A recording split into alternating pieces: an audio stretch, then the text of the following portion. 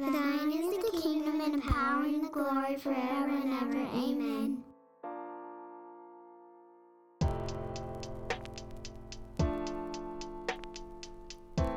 Welcome to the Welcome to the podcast. In and through exists to equip the church to be hearers and doers of the word. And I'm Tim. And I'm Marshall. That was great. I don't even know what it was. You just like delayed for a while, and then I thought you're just like staring deeply into my eyes, deeply into my soul, and I thought, am I doing the intro even though that's definitely not my thing? And then as soon as I just finally just bit it, you were like, yeah, anyways. It's like when you have prayer and you're like, everyone just pray if you feel led to pray. You give it a little bit of space, and then you go to start and someone else starts at the same time. I found it to be like when you come to a four-way stop and the other person definitely stopped first. It's their right of way. Yeah.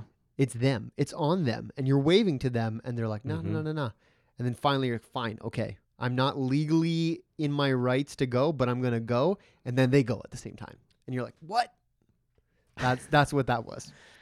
Yeah, I guess I spend more time at prayer meetings than I do four-way stops. Oh, don't even start with me. Okay, so today we are going to be covering a pretty good chunk of history, kind of pretty well a couple hundred years, actually. We're going to be covering, 800 to about the year 1000-ish. Yeah. So big chunk, obviously. If people think about that, I mean, that's 10% of church history, essentially. Obviously, not all the episodes are going to be like this. It's going to slow down a little bit, and then it's going to slow down a lot for the remainder of the year, partly just because people write more stuff later on in history. I mean, that's kind of part of what it is. Yeah, this is the effect of the Dark Ages. Right, yeah. Right? When you have a period where people aren't doing things, there's not a lot to talk about. Right, yeah. I mean, we literally are coming into an age of the do-nothing kings. Well, I mean, so they were doing things, but it's mostly just killing each other. Yeah, I mean... Yeah, no, I hear you. No. In order to talk about it, it has to be worth recording. Sure, yeah. And things weren't recorded because there wasn't a lot to talk about. Or because there was far fewer people who could record things. Yeah. I mean, but there's going to be a corner turned in this episode that might alleviate that, because we've talked about the Dark Ages and kind of the slowdown of the amount of material that we have for this time period in history, and that's going to start to shift. It's going to start to change, as we get into things. But I have a short list of things that were going on during this period. Let's hear it. Of 800 to 1000. The quadratic formula. Did you do any of that in high school, Tim? Oh, yeah. Yeah. Functions and all that fun stuff. I honestly couldn't tell you what the quadratic formula is. I learned it well enough to answer questions about it on a test and then promptly forgot it, and has not caused any problems for me throughout the rest of my adult life. And unless you're maybe an engineer who probably has computer technology to help you with that stuff anyways, it's not going to serve you any purpose. Maybe a math teacher. A math teacher needs to learn the quadratic formula. So that they can pass it on and perpetuate this ridiculousness. Vanity. Yeah, but it was developed by Indian mathematicians in this era. Yeah, you know what? A lot of the light to shine on things that were actually going on are mathematical and algebraic. Yep. And from the East. Yep. Yeah. Yeah, so whether it's the Muslim world or in this case the Hindu world, there are advancements in the mathematics that are happening at this time period in history. Significant ones. This also marks the beginning of what's called the medieval warm period in Europe. So climate change is not always caused by human activity. Although sometimes it is. I mean, some people say it never is, but I mean, we're not gonna wade into those waters right now. But there was a warming, at least in Europe, we know, during this period, and it actually made Europe optimal for agriculture. So we talked about the development of the new plow, I think last episode or the one before. Also, kind of ideal agriculture based on the weather. So Europe in general is going to have better crop yields for a while. And that's actually going to benefit them for something that's coming up in an episode or two, a couple episodes maybe. The Christian Nubian kingdom in Sudan reached its apex. And this might be surprising to people that there were prominent Christian kingdoms in Africa during this time period. Mm-hmm. Despite the invasion of the Muslim Caliphate, communities, yeah. So this is kind of south of Egypt, I guess, right. where this is happening.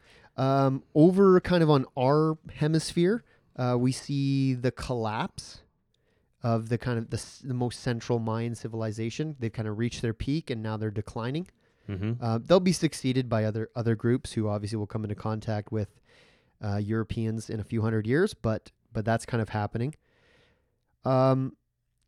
Norse invaders, so Vikings, settle into northern France. They think, hey, this is a pretty good spot to hang out, and are Christianized and kind of adopt a bit of the Frankish culture, become the Normans.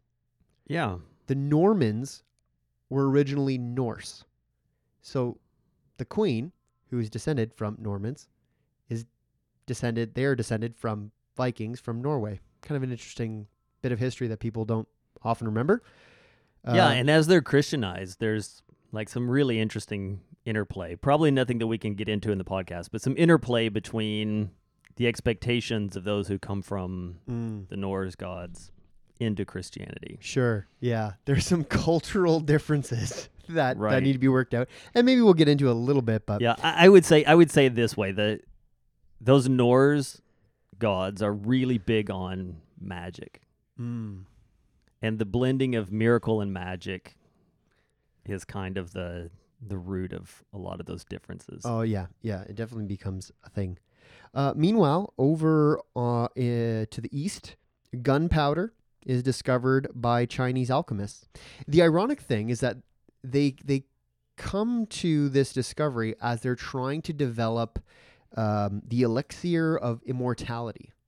So they're trying to come up with a potion that'll make the emperor live forever, and instead they create gunpowder, which has taken a lot of lives. Let's put it that way. I don't know about more lives than anything else, but it's taken a lot of lives. How do you begin to pursue an elixir of immortality? I have no idea. You know what it sounds like? It sounds like the kind of thing that like 3rd and 4th grade kids would do in the backyard. Okay. Like you just start mixing stuff together. like a dandelion and some clover. I don't even know where to start, but let's just this and this. Some mud and some pebbles. And then you have like to test this to do a proper scientific method. Yeah. Right? Like you have to give it to a person, then you got to hang out for like 50 years to see if that person eventually dies. Yeah, I feel like ingesting gunpowder is probably not great for you. Right. But let's just say it was water from a specific spring. Right. You give that water to a person, you're like, that person has not yet died. So far, the experiment works. 50 years later, the person dies, and you're like, all right, back to the drawing board. Like, how long does it take to prove your theories and to test them? That's a good question. That's a great question, Tim. But if we come back to church history, We come back to the point. we come back to the thing that we're talking about, and this is still kind of historical information, but relevant to church history. The most important historical character of kind of the late 8th and early 9th century was a guy by the name of Charlemagne. Charlemagne becomes king of the Franks in 768 at the age of 24 when his father dies. It's incredible how young these people are that yeah. we talk about. Yeah, king of arguably the most powerful European kingdom at the time, 24 years old. Mm-hmm. And a few years later, conquered the Lombards, who had control of most of Italy. So now he's the king of France and Italy. He leads invasions into Muslim-held Spain against the pagan Saxons of Germany, expands his territory significantly, very, very significantly. He's known by certain titles, one of which is the Father of Europe, which is that's big. That's a title. That's a title. But the one he ultimately gets on Christmas Day in the year of 800 is the Holy Roman Emperor. Mm. And who is it that crowns him the Holy Roman Emperor? But the Pope. The Pope. Yeah. Which is a significant transition. Very significant. Because now where we've seen cooperation between governments and the church. Mm. Now we see the church stamping the approval on a politician. Yeah.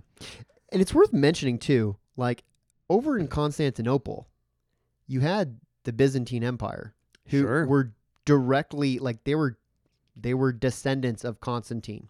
Mm-hmm. They were Roman emperors. The imperial bloodline continued. And I just wonder what they thought of all the Holy Roman. They're like, wait a second. That's what I am. Who's this French dude to call himself Holy Roman Emperor? But that's what the Pope decided. Right, but this is where we start seeing in the demise of Rome is that it divides. Yes. We've already talked about that. Mhm, mhm.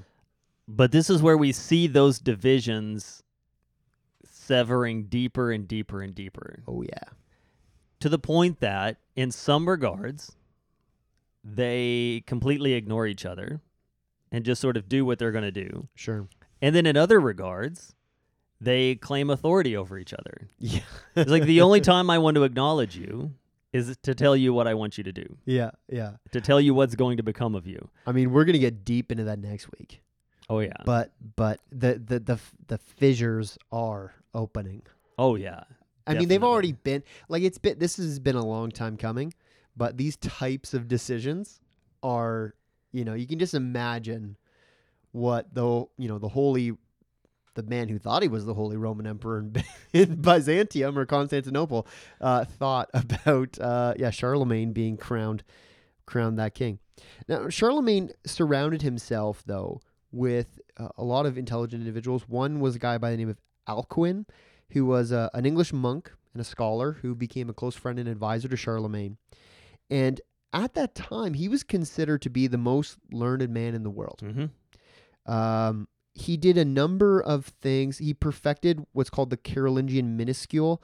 That's essentially just a version of the alphabet that could be universally read and written and copied across Europe. So these little things, I mean, it sounds silly, right? Like this one guy just like writes the alphabet in a particular way, but it creates a certain degree of continuity Mm-hmm.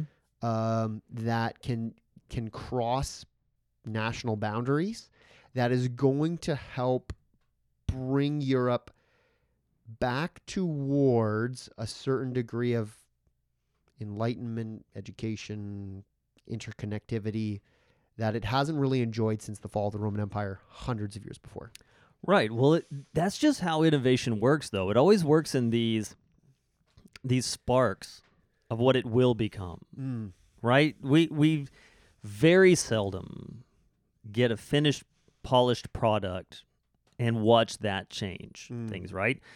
But where would we be today if Mark Zuckerberg hadn't said, what if email was a little more public in a way that guys that go off to college, ladies that go off to college are able to catch up with their high school friends and say, this is what I'm up to now. Right. Yeah. Right? And so if you've got a college email address, you can join this platform, find your classmates from high school that are in college, and you guys can keep in touch in this sort of more public form of email. Yeah. Or if the inventors of Twitter hadn't said, you know what we need is a messaging system inside of our company so that we don't have to send voicemails and phone calls and emails to each other. We can just sort of internally pass along what's going on in a way that people can grab it, right? Yeah. Those things have become Facebook and Twitter Mm-hmm. in a way that has really shaped the world. Mm-hmm. But that they didn't begin as those things, right? No, you're right. Yeah. And the unification of power. Charlemagne essentially controls what is now France, parts of Spain, Italy, Germany, a larger portion of territory than any European country holds today. Mm-hmm. And what that does is that kind of unified authority leaves space for a renaissance. Actually, it's actually referred to as the Carolingian Renaissance. The Carolingians being the name of the dynasty that Charlemagne is from. And so in this kind of renaissance, in kind of the late Dark Ages, we see advances in literature, in writing, in arts, architecture, legal reform, biblical studies all of a sudden are back to the forefront on a wide range of subjects. All of a sudden, there is now this renewed desire to learn and grow and adapt. And part of that is moving forward, and part of that is actually reaching back as well to kind of the glory of Rome, trying to recapture that as well. Yeah, and part of it is a religious political move. Oh, totally. Right? Yeah. So Charlemagne has this great interest in not only the politics that he is a part of and running, but he also has an interest in the church. And one of the things that he does every night before he goes to bed is, short of Netflix, he has someone read to him from City of God Yeah. every night. And when you get to the end, you just start it over again. And so the shaping of the way that he sees his kingdom growing is based on Augustine's City of God. If you missed that episode, basically Augustine recognizes that there is, we are citizens of two kingdoms, a heavenly kingdom under God and an earthly kingdom under man. The two will never be amalgamated, but if they were to be amalgamated, it would probably look something like this. And so Charlemagne says, well, I can do that. Yeah. And it changes the way that he wants to govern. Now, the issue with Charlemagne and the City of God, when Augustine writes the City of God, he is saying a godly kingdom could exist as reprobate hearts are made alive in Christ, affected by the Holy Spirit, and led to live and cooperate in a Christ-like manner. Thus, their voting, their business, and their politics would reflect the principles of Christianity. Right. Charlemagne got that flipped. And Charlemagne comes at it to say, hey, you know what? As the king, the Holy Roman Emperor, Yeah. I can just require people to be baptized. Right. Yeah. Be baptized and act like a Christian. Yep. Whether you like it or not. Yeah, it's a top down. And so he flips the concept entirely. So what we end up with really has no resemblance of what Augustine was pushing for. Not really, no. But he would say based entirely off of it. Yeah. He got it exactly backwards. Right. And so he starts pushing for things, and this is where we start seeing required baptisms. If your child is not baptized by the age of 1, it could mean the death penalty. Yeah. Yeah. The death penalty for not dunking your baby.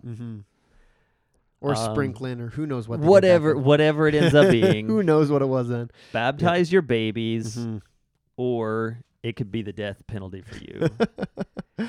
Yeah. I And mean, that's huge. that is huge. And it, sorry, No, go ahead. it starts to show us a couple of things that we're going to see last for a very long time, and in some ways still exists in Europe, right? That the baptismal record is the same as a birth certificate, Sure. right? Like Yeah. it is a legal document for children. Yeah. And all the way even through the Reformation, they're going to be having this discussion, right? You're born in Geneva, you're baptized when you're born, right? Yep. That's the way that it goes. Yep. We see it denominationally in the churches today, Sure. but we saw it and still in some cases do see it as a state thing in Europe. Oh, yeah, And totally. this is where it begins with Yeah. Charlemagne. I've done some genealogical work, and sometimes once you get far back enough, baptism dates are easier to determine than birth dates, for sure. Like, and you don't have to go that far back to get to that point. Sorry. And also, interesting side note that I saw in there, Charlemagne required his advisors to refer to him in the court of decision making, not as Charlemagne, but as David. I Yeah. didn't know that. That's interesting. Yeah, I mean, so he had this approach of like, now, okay, Charlemagne. Obviously, we look back and it's archaic and seems contrary to, what we think is right, and it was in a lot of ways, but the desire was that there would be this moral regeneration of society through learning, through adherence to laws that were, at least in Charlemagne's mind, based on biblical principles. And the idea of morality increasing while learning increases is one of those things that you can kind of point to statistically, Sure. to some degree. Yep. Right? Like places where education isn't available to children tend to be the most violent places on earth. Mm-hmm. Right? Like there is an aspect of that when you have the ability to learn and grow and adapt and whatnot, that it does produce a healthier society. But the importance of teaching Latin was really important at this time, because we have what we refer to as the Latin languages, or the Romance languages, French, Italian, Spanish, etc. They're all kind of divergent from Latin. Mm-hmm. And at this point in time, they're diverging so much that people can't really understand each other. So you need kind of this unified language once again, right? When we talk way back about, the New Testament being written Koine, because Koine was this universal language that most people through a variety of cultures could speak. Latin is the importance of kind of unifying and standardizing Latin is very important at this point in time. Now, a lot of the average everyday peasant folk couldn't speak Latin, but at least you had scholars from various countries who could interact with one another intelligently. And even that, the language of choice, is a bit of the division between the East and the West. Oh, yeah. Because this is only the West Right. that is doing the Latin thing. Yeah. The East is sticking with Greek. Oh, yeah. Yeah. Which is from a biblical standpoint, the original language in which the New Testament was written. Yeah, why not? Right. And we have even the Old Testament translated into Greek a couple hundred years before Jesus was even born. Mm-hmm. But yeah, so they have this network of schools. And Alcuin, this advisor of Charlemagne, actually creates a standardized curriculum for this whole network of schools. So everyone is learning essentially the same thing, whether you're in the north of France or southern Italy or Germany or wherever you might be, and they're copying manuscripts. And not just biblical ones, but not just biblical ones. They're copying Roman historians and Greek philosophers. And all of a sudden, again, you're getting this kind of this expansion of people's grasp of ancient documents, biblical and otherwise, Mm-hmm. that now people are like, oh, we can read Cicero. We can read Aristotle. Or we can, read the early church fathers or the biblical texts themselves. So there are good things happening that are coming from this time. The earliest copies that we have of the writings of Julius Caesar come from this time. And so you have, Roman style of art and architecture, spreads, standardized currency, all of these things that are happening under this, Renaissance, I guess. Yeah, you also start seeing a bit of that moral reform, that education and moral reform within the church as well. One little interesting fact thing that I saw, we talked last time about how the Dark Ages lead to this degradation of the church because we have illiteracy even amongst the clergy. Right. And so what are they doing to bring the scripture? They can't even read it, right? Yeah. Not because they don't want to, because they can't read. Right. And so it becomes very steeped in traditionalism and not steeped in individuals who have studied scripture and are bringing their convictions. And also a lot of these, if you don't want to be conscripted into war, then you've got to join a monastery. Essentially. Or yeah. be appointed. My son, save him from being slaughtered, give him a position within the church, kind of a thing, right? And so these positions, and And this isn't to say it's the end of it. It is by no means the end of it. Mhm. It's not even the worst of it, No. but it's beginning. And one other really fascinating tidbit that I found in this, for hundreds of years at this point, during the presentation of the worship services, the local clergy would wear specific clothes for the church services, whatever sort of robes and hats and whatever it is that was a part of their attire. Mm. But in this period, under Charlemagne, they start, for the first time, having to wear specific garments 24/7. Okay. So, like the idea that, if you're clergy, you're dressed as clergy Yep. all the time. Right. And it would be, you could be excommunicated for being seen in public, dressed otherwise. The reason was it kept them from going undercover into taverns and brothels Oh my goodness. in civilian clothes, because that was becoming a problem. Right. And so the church institutes this new position Right. that the pastor's always going to be dressed like the pastor, Mm-hmm. just so that anyone that sees him coming in or out is going to quickly identify him. And there's this sort of like social accountability Right. available there, because spiritual accountability before God wasn't enough. Oh man. That's funny. So all of our friends who don't get to wear jeans and a t-shirt midweek, but still wear, the collar, and Oh man. this You is the imagine? foundations. Wow. Wow. That was its purpose originally. Yeah, there are okay. So I'll kind of end off this whole thing about Charlemagne just with a brief thing. This unified empire does end up splitting up in 843. There's something called the Treaty of Verdun. 3 grandsons of Charlemagne essentially split up this unified empire into kind of Upper France, Lower France, and Germany. Essentially, Mhm. kind of is what it enougs up looking like. And so it kind of ended this dream of the united Europe under a single banner. But there was still, there was enough kind of unifying things that had happened that, this work to move education and different things forward would continue. As far as theological debates, there's a couple meaningful ones. The first is the resurgence of something called the adoptionist heresy. Mm-hmm. The adoptionist heresy, the fancy name for it. People might think that's the fancy name, but no. It gets fancier. How about dynamic monarchianism? Yeah, dynamic monarchianism.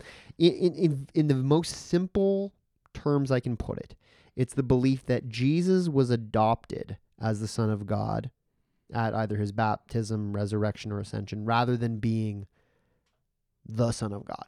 Right. So basically, Jesus was a man like you and me, but he was so good that God just said, how could you not bless that guy with deity? And so we'll make him the Son. Yeah. We've heard this. Sure. We've heard this preached in our own town. Locally and modernly, Yeah. and in a church that would consider itself evangelical. Yeah, we were surprised, but yeah. Anyways, we won't name names, but it was surprising. Yeah. But yeah. So now there were some variations of this. Admittedly, not everyone took this extreme approach. There were variations that came up. So some people said, well, okay, no, it was Jesus' divine nature was always the Son of God, but his human nature was adopted later once he proved in his humanity that he was faithful, and all these kind of nuanced things. But ultimately, this approach to understanding who the person of Jesus Christ is problematic and unbiblical. Yeah, and in his more extreme forms, the idea is that some would go so far as to say Jesus didn't even understand Right. who he was. Yeah. Which would make you ask the question, did Mary know? And now all of a sudden, in light of adoptionism, the song makes far more sense. Right. Although Mary did know, Mary, because the did angel you tells her. know?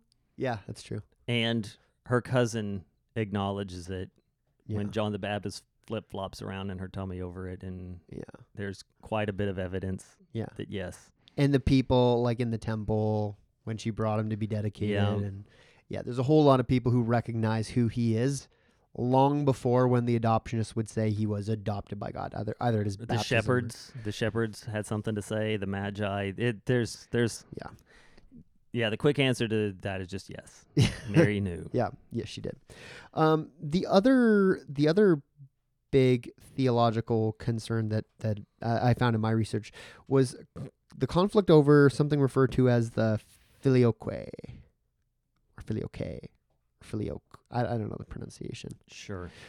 Essentially, what it is, it's the addition of a simple phrase to the Nicene Creed. Mm-hmm. So, Council of Nicaea, we're talking 300s. Remember, Santa punched Arius in the face. Right. There's a whole bunch of, who is Jesus? Is he consubstantial? Whatever.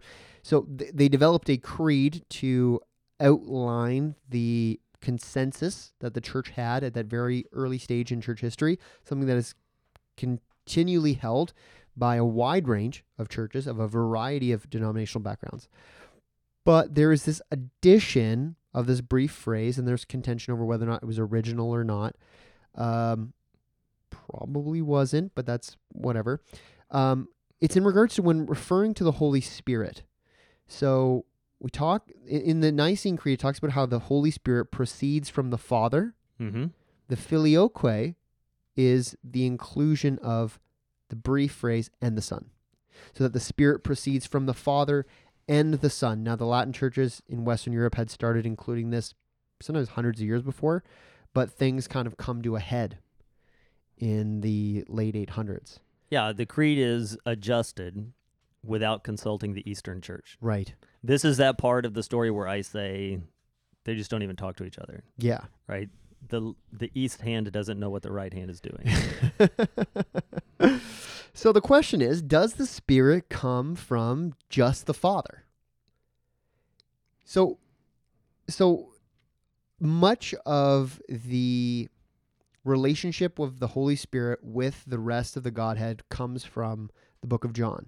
And there's two key verses, John 14:26 and 15:26. So 14:26 in our ESV translation says, Jesus speaking here, but the Helper, the Holy Spirit, whom the Father will send in my name, he will teach you all things and bring you to remembrance all that I've said to you. So the Father is sending the Spirit in Jesus' name. John 15:26, Jesus continuing to talk about this.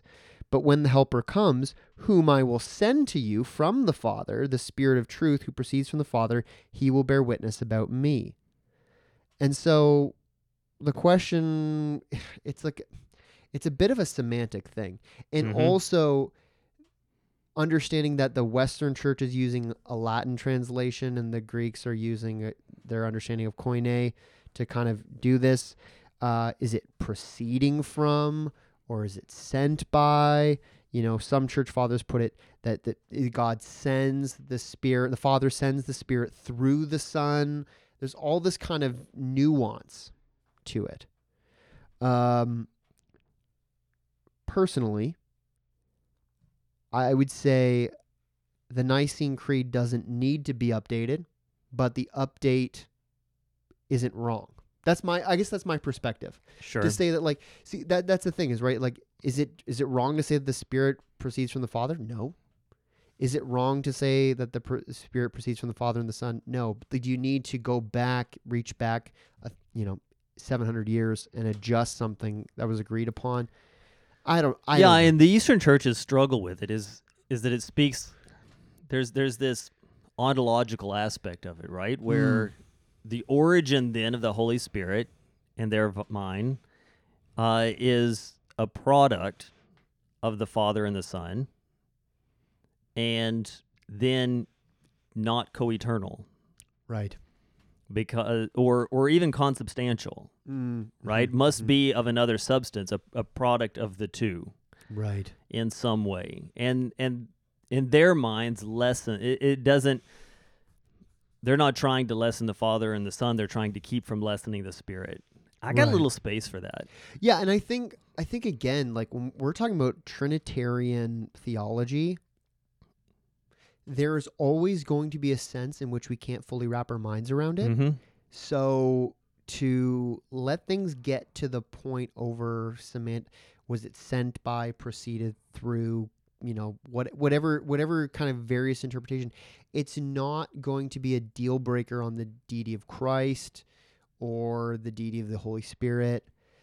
But for whatever reason, they allow this to get out of hand. Photius was a patriarch of Constantinople. So that's kind of an archbishop, whatever you Mhm. want to call it, of Constantinople. And he calls a council and charges the Western Church, the Roman Church, with heresy for this. Right. Heresy? Really? Okay. Well, Heresy? it doesn't end there. No, it doesn't. Like No, it doesn't. Because, so the council... the petty slaps continue. Oh, yeah. So this council in Constantinople declares the Pope anathema. Accursed. Yeah, accursed, which is strong language. Excommunicated and deposed. We decided over here, a couple thousand miles away, you're not the Pope anymore. Right. So peace out. Obviously, the Roman Church decides, no, we're going to have our own council. And actually, it's you guys who are deposed, and our Pope is perfectly fine. And they send a messenger all the way to Constantinople Oh, man. to lay their letter of excommunication on the altar Yeah. of sacrament in their largest church. Yeah. And again, this Plop. happens next week, too. We'll see. This is it's like a move. This is like a power move. So You know what it is? You can't fire me. I quit. Right. And so this division, which would have ramifications, there's not a sense of finality to it. Mm-hmm. It's going to take almost a couple hundred years, and we'll talk about it next week when it kind of really cracks wide open. But this is one of the dividing points. I mean, when people start excommunicating each other, things are getting out of hand. Yeah. So on this position, and on a couple of other positions too, I'm gonna do this a couple of times through the history podcast. I can see where it would run the risk of coming across as anti-intellectualism. I would hope that people would know me personally well enough to know that that's not the case. Sure. In my mind, it's not that. It's not a diminishing of the worship of knowing God well, which is what theology is, Mm-hmm. the worship of knowing God well. Mm-hmm. But instead about prioritization. Sure. Yeah, it's elevating an interpretation on a difficult subject to the level of that which is foundational and obviously true in the Christian faith. Right. So when our commission is to go into all the world and share the gospel, which is not a point of controversy. People agree on what the gospel is. Mm-hmm. Baptizing in the name of the Father and Son and the Holy Spirit, Mm-hmm. teaching them to obey all that I've commanded. Mm-hmm. To stand before God and be like, hey, did you do that thing that I asked you to do? Be like, I didn't get around to it. But this thing that you didn't ask me to do, I fought to the death and divided the church over it. Yeah. Right? At that point, I just can't see him going, yeah, I guess I didn't see that one coming, and that's why I didn't instruct you in that way. Right. But good on you. Yeah. I appreciate that, right? Mm-hmm. In my mind, it is more akin to Peter yanking out his sword to defend Jesus in the garden. And Jesus says, what are you doing? Yeah. We could go on about this, but we're going to have a better opportunity to go deeper, I think, next week Yeah. when we actually see this thing split wide open. But just for our listeners to understand that there's things happening that are a long time coming, and they're significant in and of themselves. I mean, this is a schism. It's considered to be a temporary thing, and there is a certain degree of unity, at least public display of unity, despite these continuing divisions under the surface that will continue.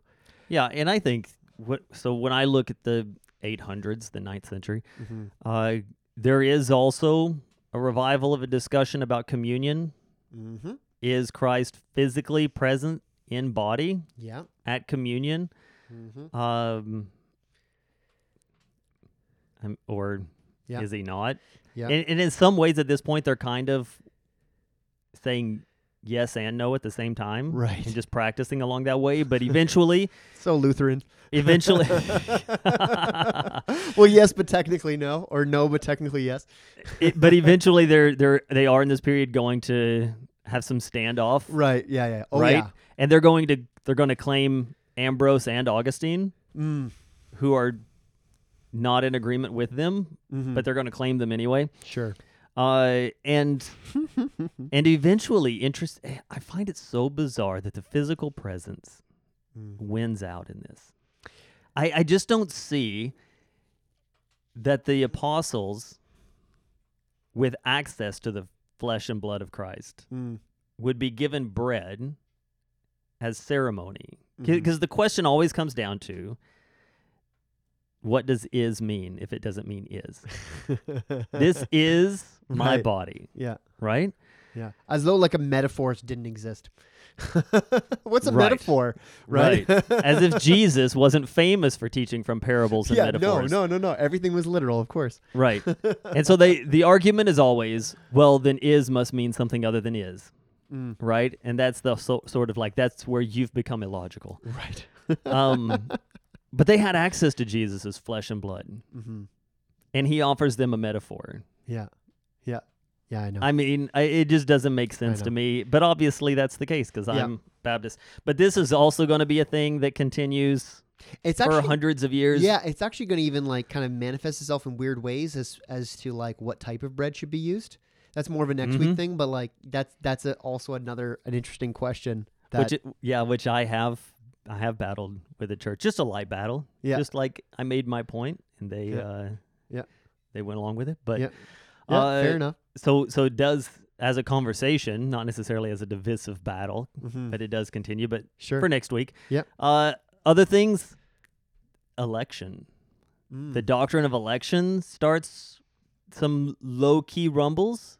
The idea of, does God elect those who would be saved? Mm. Or does he, double election, elect Right. these will be saved and these will be condemned? Right. How does election work Mm-hmm. is going to be a thing that is discussed in this early period, but isn't really going to find its legs No. until we get closer to the Reformation. Yeah, which is we're still a ways out, but we will get there soon enough. Around the same time, into the early 900s, we see some reforms, and this is kind of reflecting the relationship between church and state, which is going to be a big, an ongoing issue. I mean, it's been an ongoing issue, and continues to be in church history. So since Benedict, the kind of guy who started the Benedictine reforms of monastic life, since him, things have been cruising along relatively nicely in the monasteries. But by the beginning of the 900s, things were in crisis. There's a couple things happening. There's repeated Viking raids happening. So Vikings have realized that most priests don't defend themselves, and most churches are full of wealth. So they're like, Right. wow, okay, so we could attack cities with defenders, or we could attack churches with none.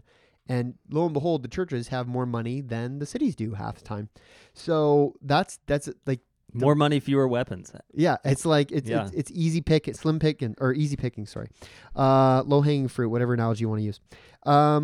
Also, there's, I mean, a lot of these monks and monasteries are living in a certain degree of poverty. There's corrupt political systems around them, and it was believed that the main issue was the fact that there was secular interference in church life. So there was a bit of this like symbiotic relationship between these monasteries and the feudal system that existed. So monasteries at this point, or up to this point, generally had a patron lord or lady, a noble Mhm. person who would oftentimes found the monastery and considered the monastery to be an extension of their own personal property. So they would take income from those places. They would use them for whatever means they had. Oftentimes they were almost like the equivalent of a retirement property. So rather than going to Florida, you went to St. Mildred's in wherever, right? Okay. When you were done ruling. That was kind of that was the jam at this time in history. And And so what would often happen is that these nobility would dictate how the monastery would be run when they lived there. Like there were things like they would force the monks to adjust their singing and praying schedule so that they could sleep in. Stuff like that. So what ends up happening is there's this new kind of system of reforms that is started at the Abbey of Cluny or whatever, and essentially it's kind of this push to say, hey, let's let these monasteries run themselves and not allow this to be, retirement property / side hustle for the nobility. Right. That's not well received everywhere, obviously. And again, this is another kind of type of thing that is going to kind of get blown wide open in the next couple 100 years. Mm-hmm. Something to just be on our radar that's happening, this kind of friction between the nobility and the clergy. Outside of that, we have mission to the fringes, right? Like Christianity is continuing to spread in sometimes the least expected places. One of which is Scandinavia. So as these Vikings are constantly raiding these monasteries, people are like, you know what might stop these guys from like raping and killing and stealing all our stuff is if we convert them to Christianity. Sure. Right? Which in the long run, it actually works. Not in the short term, not so much, but in the long term, it works. And so what happens is, in part though, is that these raiders, they're taking slaves or women to be their wives, so essentially still kind of slavery in that context, but they're bringing them back home. These Christians who are forcibly brought into their community, so they're being exposed to the Christian faith, kind of secondhand. But eventually, as Danish and Norwegian kings begin taking lands throughout Christianized Europe, whether that's in Germany or France or Britain, they sometimes convert. And sometimes it's to kind of appease their opponents, to create peace treaties, to kind of put their new conquered subjects at ease. Whether or not these were legitimate conversions at first, it's going to be on a case-by-case basis. And there's going to be what we call syncretism, right? There's going to be this blending. Right. Like, oh, we're Christians now, but we're still going to offer that sacrifice to Thor just in case. Right? Like, there's going to be a bit of that kind of stuff that's going to linger around for a little while. There's a guy named Harold Bluetooth, who is the first kind of major monarch in the Scandinavian world. He's baptized around 960. And he's going to turn the Vikings Christian, or he and others. Leif Erikson. Well, he's an interesting character too. I mean, you've got Olaf Tryggvason, and you got these different kings and whatnot in the Scandinavian world who are kind of adopting Christianity. And what it ends up doing, I mean, it adjusts their tactics slightly, but they're still all about taking other people's stuff. Right. They just kind of stamp Jesus' name on it. It's a bit of it's one of those things where like it's still the medieval world, right? Yeah, the Europeans don't do much better. No, at all. No. No, there is there is this really unfortunate period of hundreds of years where conquest is done in the name of God. Sure. Yeah. In a way that it shouldn't be. Whenever people want to say religion has been the source of most of the world's wars, and Christianity is brought into that, it's a false statement. Yeah. Because Christianity is not calling for these wars. Christianity is being used as a justification for these wars. Right, yeah. Right? When we're given the Great Commission, it's to go and preach the gospel. Not to go and conquer a people and force them into baptism. Yeah. Which is what is being done. Right? Yeah. This idea of divine conquest, a divine vision to take this land and declare it for Christ is always a wrong theology being played out. Yeah. And it is not that Christianity is leading to this kind of violence. It's that this violence needs a justification. Right. Oh yeah, yeah. I mean, the reality is that people in those time periods, in the Middle Ages in particular, were just, regardless of their religious affiliation, were just generally terrible to one another. In fact, people have just generally been terrible to one another throughout all of human history until relatively recent. I mean, people still are terrible, but maybe we're a little less terrible recently, I think. Or I think at least the terrible things that people do to each other, we were quicker to recognize it as being wrong. Mm-hmm. But there's nothing novel about people being bad. Sure. To put it at a very simple level. And post-millennialism, children, is the belief that the world is continually bettering Mm-hmm. until Christ returns and it is culminated. Yeah, I mean, there's ups and downs in the short term, but over the long term, the post-millennial view does state that things generally improve. And you would claim that as evidence for post-millennialism. Yeah, I would say Sure. that the world is, on a variety of fronts, is much better than it's been throughout most of history. And although I'm not a post-millennial, I would say that's true. Another area where, and this will probably be kind of where we land the plane because it brings us right up to about the year 1000. Another group of people who are converted to Christianity are the Kievan Rus. The Kievan Rus, which, I mean, obviously is going to, be interesting in light of recent political events. Sure. Because you have the Rus, the Russians, Right. whose capital is Kiev, the Kievan Rus. Now, this is not a statement about like the current geopolitical situation, but it is interesting because it involves people who live in this region who were pagans up until this point, who were not Christianized, and yet now both the Ukrainians and the Russians are Orthodox. Right. And so the story of them getting to this point is that there were missionaries sent from Constantinople, and essentially these missionaries were generally kind of accepted, kind of begrudgingly, like, yeah, sure, your people can come. Who cares?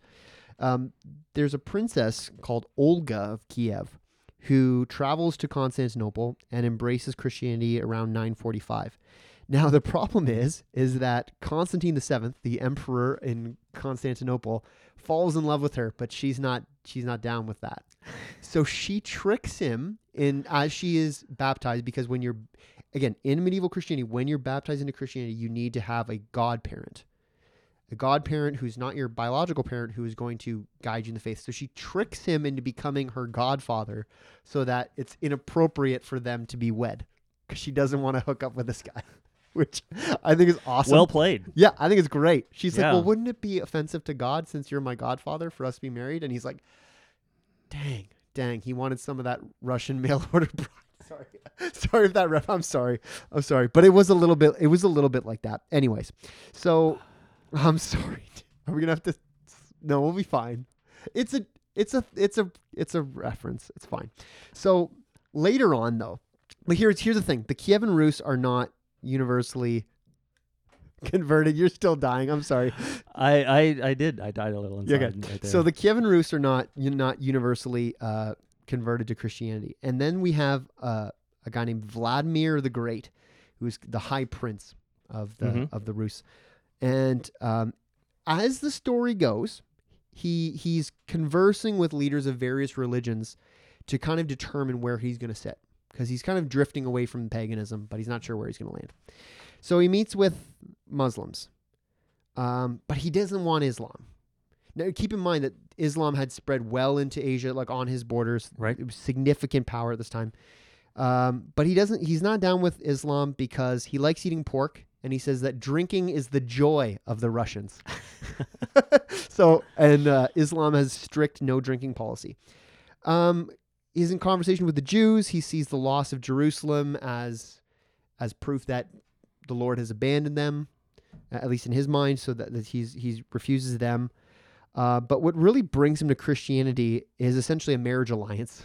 Mm-hmm. Constantinople's threatened by a revolt. They need soldiers. They reach out to him. He says, okay, I'll send you people, but I want to marry someone from the imperial family. And they say, okay, sure, but you got to get baptized. it all works out. He sends the soldiers, the revolt is put down, he gets baptized and then married probably on the same day, which is interesting. And then goes home to Kiev and orders a mass baptism for all the residents of his capital. Hey, everyone. Missionary dating. Hey, everybody, I found Jesus. And guess what? You're all going to find Jesus today as well. Right. It just like was going on in the West. Oh, yeah, At totally. the point of the sword, Essentially, yeah. you're going to be baptized. There's a statement, something along the lines of, if you're a friend of the high prince, you will be there. Mhm. Which is pretty ominous. If you're not a friend of the high prince, that's going to be a problem for you.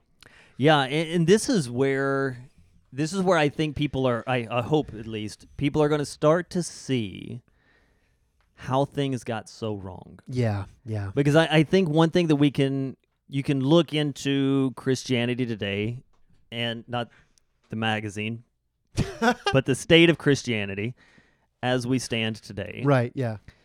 And you can say, how is it that the evangelical world, the Protestant world, is so completely different from the Eastern Orthodox and Catholic worlds? And entirely different in some areas. And how did we get from here to there? Like, where did everything start going wrong? But you can see in some of these alliances, like, people that are like, I've got no heart for God, but I do like to breathe. I want to continue doing that. Right. My blood is best inside my body and not on the ground. Yeah. So whatever, right? Just tell me what you want me to do. Yeah. And this is literally a saving of their own skin and not a transformation of the heart brought to life by God in the power of his resurrection, the resurrection of Christ. And so, but then again,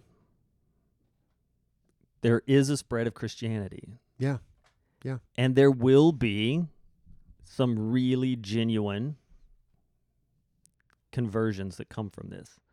Yeah, oh, of course. Right? Yeah. It's not like God has ceased to be sovereign. Sure. I think what we can say is these are not the means of God. We would not look at these situations and say, this is what God meant for his church to do. But at the same time, they are not beyond the reach of God. Oh, for sure. There is so much scriptural precedent for the Lord using corrupted and sinful human means and methods to bring about his desire. Right. Right? So while, Vladimir of Kiev ordering his people to be baptized is outside the bounds of what ought to have happened, could God have used that scenario to bring about a greater understanding of himself and the gospel of Christ to the Russian people 1,000 years ago? And that would ultimately lay a foundation for more and more people coming to know him? Yeah, 100%. The same is true with Charlemagne. Oh, yeah. In the West. Sure. So to that, I would say the right knowledge of God and the spread of the gospel is carried out in these places in spite of the church. Yes. And not because of the church. Yeah. Yeah, I think that's a fair statement. And I think to a lesser degree, that's probably still true to some degree. Yeah. I mean, we can look and we can see our own methods of evangelism and missions work as being better, and perhaps they genuinely are. In fact, I think they are. I think it's pretty, but they're not perfect. Sure. Right? We still have our own ways of doing things, our own motives and goals and whatnot, which are less than ideal. And praise God that in his grace, he still uses broken, sinful people like us to bring about his will on earth. And, that's not an out for us to just do what we want and say, well, his will will be done anyways. We ought to conform to what he's revealed to us. But we have a bit of a confidence in knowing that even when we are not perfect, God will still work. And that's good news. Yeah. Yeah. Thanks for listening. This podcast is a resource of Memorial Baptist Church in Stratford, Ontario, in cooperation with the Gospel Coalition of Canada, and is produced by Alex Walker. Take care, everyone.